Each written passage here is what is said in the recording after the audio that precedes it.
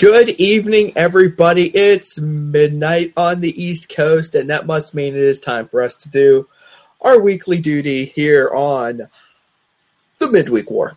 And I am your pal in the mainstream media, and joining me, as ever, our friend in Texas, Eamon Payton. Hello, Eamon. We save the best for last, Bad Carlins. We always save the best for last. It is, as I said, it's midnight here on the East Coast. It's the final quarter of the Kit Kat Bar here on the Midweek War. We are talking about Impact Wrestling on Pop TV. Live. Sort of live. In the Impact Zone. Live to tape. Beautiful, sunny Orlando, Florida. And they went all out this week to make an impression. And Eamon, I think they did a good job of drawing some attention to themselves and at least garnering some headlines, but we'll talk a little bit more about that as we go on. But let me, without further ado, Eamon, can you give us one word for Impact Wrestling this week? My one word is okay. Okay. That's my feeling. Okay. Okay. I was expecting a little bit more enthusiasm, but that's okay. That's okay. Give me your good for this week, then, for Impact. My good for this week. Stay with me. It goes to Bobby Lashley. And it wasn't because you kind of could promo Bobby, because, let's be real, you didn't. But you did take out one of the damaging parts of Impact every week, which is the Pope, which I'm very happy about. It was refreshing. It felt very, very refreshed not to have Pope calling. No, he didn't call Crazy Steve Crazy Stevie. He didn't go on about how Drew Galloway's the Leonidas of TNA. We got some reprieve, and that's nice. That's at least something I can smile about. Jeremy Borash was a breath of fresh air on the commentary team. Just so, and he's not flashy on commentary, but he's effective, and he's getting the story across, and he's hoping you care about the men and the women in the ring. So Jeremy was a pleasant surprise, not just in the fact that I wasn't expecting to hear his voice on commentary, but in the fact that he was pretty effective. And he pulled double duty, doing both ring announcing and commentary at the same time. In two places at once. Was he doing backstage interviews as well? I guess we don't get them. Oh, I'm sure. By the way, we also have our good friend Antonio Garza, who loves TNA. The one who loves Impact. Sent in his thoughts for his good, bad change. His good is much like mine. Crazy to say it, but the announcers, but not for announcing. I like the Lashley stuff with Pope turning face and confronting Lashley. It usually never happens that the announcers get involved in TNA, so it felt like something big. That, and we got Borash on commentary. So he sympathizes with me in that. It was so fucking needed. But how long will it last? Now, they surely taped more than one episode in the Impact Zone, so maybe there's a reason to hope for at least one more week of the Jeremy Borash, Josh Matthews tandem on commentary? We can only pray. Maybe. You're really piling on the Pope, Daddy. Yeah, rough. How about your bad for TNA Impact this week? My bad for TNA is going to go to, actually, I guess, two matches on the show. Because we had an interesting theme in some matches on the show. Remember when the World Title Series was happening, and the big thing TNA was advertising with the World Title Series was the knockouts are finally going to mix it up with the male wrestlers, right? They dip their toe into the intergender pool, and they were finally going to do it a gender, and they were like, "We believe in these women," and then both the women that made it to the men's round lost the first round, and then they never did it again. But we got some mixed matches this week, neither of which did a good job of being progressive in intergender roles, so to speak. we had Gail and Drew Galloway against Mike Bennett and Maria.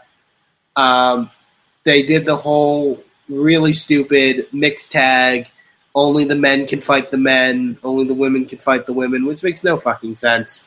Mm-hmm. Kills all drama in a tag match. Yeah, and it was pretty not great. I still like Mike Bennett and Maria, but I don't know. I just wasn't. I don't know. I wasn't pleased with it. And then they had a 6-man tag with Pure Money and Eddie Edwards against the Decay and their third partner being Rosemary. And I like how their answer for Eddie Edwards was the girl. But hey, I mean, it's when they said it, I was like, okay, we finally get to see her wrestle. She's a good wrestler from her stuff on the Independents. Like, she could probably hang with Eddie Edwards. Like, Eddie Edwards isn't a giant guy. You know, I could see her maybe even doing something with Beer Money.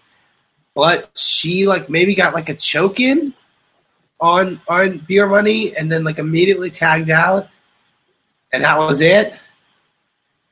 And it wasn't good. And I just wrote for my bad. Intergender done poorly. Is this a work in progress? Do you think they're going to keep down this road? It seems like if you're going to do it, just do it. I mean, I just go for it. I know there's an all or nothing opinion on how Lucha Underground does intergender wrestling, but if you're going to do it, do it. And if you're not, then if you're not going to have the women and the men on a level playing field, then separate them. Yeah, and for all I know, you don't have to think like you had when you were in Spike TV, where the men couldn't have any physical interaction with the women. So you're free of that. So why are you still doing this backwards bullshit? Like, it's really stupid to me. And it makes me really sad as well, because I hate that we're, I guess, never going to see Rosemary wrestle with the Knockouts, assumedly. Like, at least for now. Like, you know, she's going to do all the stuff with the Decay and stuff like that, but she's never going to actually show that she can wrestle, because she's never going to get to actually wrestle people. Like, I find that frustrating. And, yeah, it was just frustrating to see, because it was just so backwards, in my opinion. But hey. What did Garza have? Garza goes to the main event. He says his bad is removing the title from Hardy. It feels like it's too soon. It feels like we're still missing the proper Hardy versus Hardy and Hardy versus Galloway feuds. I feel it's a big waste of time, big waste to turn Spud heel and weeks later not make it matter for having Hardy losing the title and EC3 moving towards Bennett.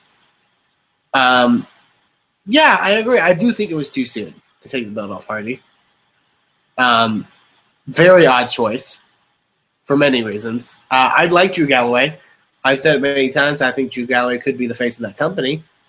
I think he's a good wrestler. But I guess this kind of goes to my change. I guess. Go ahead. Let's do it. And my change is to build to these things. You know what I mean? Well, I mean, it's the nature. It's that Money in the Bank. It's that feast or fired style where you're not where you're going for that shock value. But you know, when you're Impact and you need some eyes on the screen, then yeah, promoting is probably a good idea. Yeah. That said, they did a nice rating this week. Did they? Yes. Well, I think they did their highest rating in, I want to say, at least a couple months. They did their highest rating. Well, in that case, good for them. I think it's way too soon to put it on Galloway.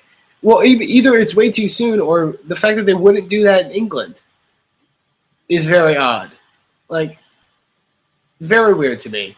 I think, again, Galloway's not really been involved in this feud at all. So to just put, and I know he's got the briefcase and stuff like that, but I don't know, build something. Build to this point, especially when Hardy's only held the belt for, what, maybe a month? Maybe a month longer. And a half? It feels longer, but it's really only been like a month and a half? Yeah. And to think, like, how many times the titles fluctuated in the last, since they'd come to Pop? Like Well, EC3 had it, then Matt Hardy has it, now Drew Galloway has it, and it's only been like maybe 3 or so months on Pop. Well, I mean, what you can look at it that way, or you can look at it from the opposite side, where you're looking at a landscape of professional wrestling in North America right now, where there's a lot of world title stability in the major companies, and world title changes are not something we see very often, and that from the TNA perspective, maybe let's move some titles maybe a little more often than you would perhaps do traditionally, in the interest of getting more eyes on the product. Like I said, the rating this week was an improvement. Honestly, the rating for Impact had been not so great under the Matt Hardy world title reign.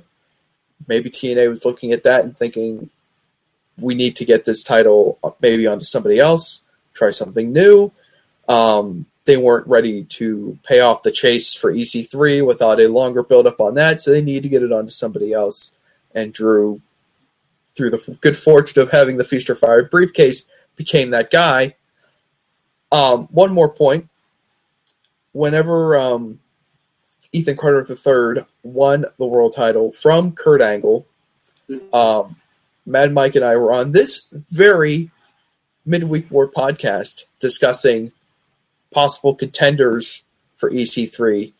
And of the 2 or 2.5 names maybe that we were able to come up with, one of the guys that I came to my head as a legit, contender, and someone who legitimately could be the guy to dethrone EC3 was Drew Galloway. Yeah. So from where I'm sitting, and look,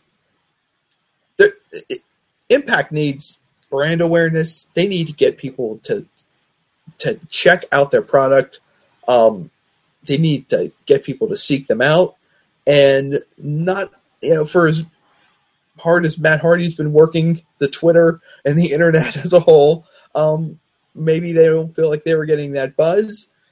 And look, the morning after Drew Galloway won the world title on Tuesday night, his picture was on almost every major wrestling news website that I was checking out. And that's something that Impact hasn't been able to say for a pretty long while. They haven't been able to do anything that really moves the needle and gets the general widespread hardcore wrestling fandom that is pulled in so many directions these days because there's product everywhere to just take a minute and look and check out what Impact is doing on Pop TV.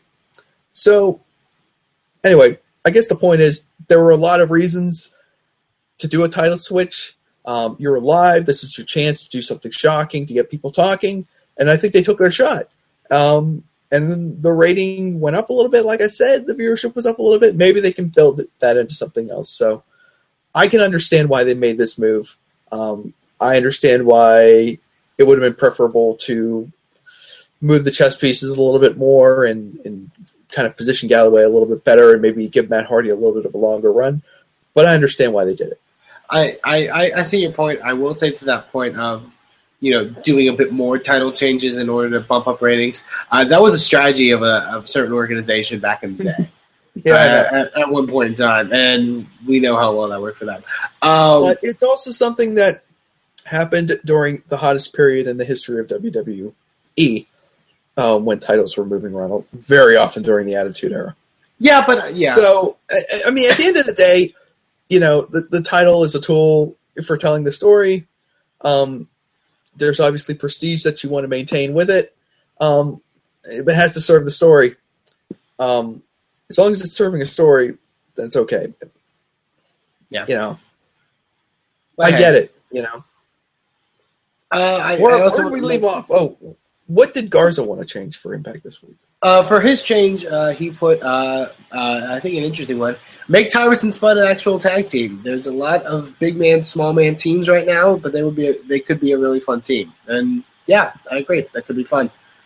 Couple other notes from Impact, I guess, to run through some parts of the show we didn't cover. I really love the opener for a really funny. I don't know if you watched the opening part of Impact. Jeff Hardy beating Eric Young, and Matt Hardy came out to cut a bit of a promo asking Jeff to forfeit the match, the world title match. He went to shake his hand, and instead Jeff did this symbol, the Hardy Boys symbol. Yeah. But from the angle he did it at on the camera, it almost looked like he was giving him the middle finger. Yes. And I think the pop people like freaked out, and the best when he does it, like there's a flash of like your program's been interrupted by Impact on Pop TV. We'll be back here early as convenient. The Pop TV censors. Thank you for watching Impact Pro Wrestling. Yeah. So I really popped for that because it was really funny to me. We got more stuff with we get the conclusion to the Grado Eli Drake stuff. They had an unannounced ladder match For the contract, yeah. Again, going to my change, this is another thing where it's like build to this. You know, to do this in one, like literally be like, we're announcing this match. It's happening now. Like, yeah. You couldn't have teased that for next week? Like, I don't know. I was I don't know what this emotion I felt inside of me was, but I know it was a reaction to seeing Billy Corgan in a suit playing a backstage authority figure. Yeah. And I know it's kind of okay. All right, we're doing this, but I mean, Billy Corgan, you gotta put that guy on a pedestal. I mean, I know it sounds ridiculous, but I mean, he's the lead singer of the Smashing Pumpkins, all right? He's a legitimate celebrity outside of the world of professional wrestling. And to just, like, present him as this just another guy in the back, in a suit doing stuff, I just don't know if that's making the most of him. But hey. And that's all I can think of that happened on Impact besides what we've already talked about. Yeah, I think we're set. Did Tyrus get the babysit Maxwell at all this week? No, Maxwell did come out for the opening, and they played up the whole Uncle Jeff stuff, and like I like when Josh Matthews was referred to him as Uncle Jeff during the match. Yeah, well, it did give me a chuckle. That was pretty funny. I got to think that kid is just like either he's been like given something because like he like all the stuff going on around him. Oh, this guy that's like covered in face paint, like you just handed me off to him. Cool, like yeah. I don't know. Yeah, it's and my dad's getting beat up by him. Oh, great! Like I don't care. Like they must have done something to sedate that kid or something because like Jesus. As a parent myself, I can tell you that when you have your first child, you don't really know what you're doing.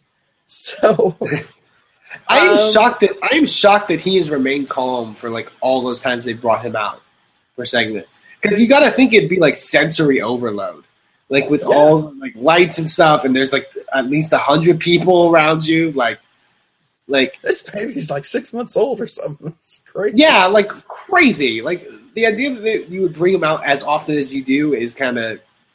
Not even the McMahons would bring a child of their own out this young on the TV. Wait, no, maybe they would. There was a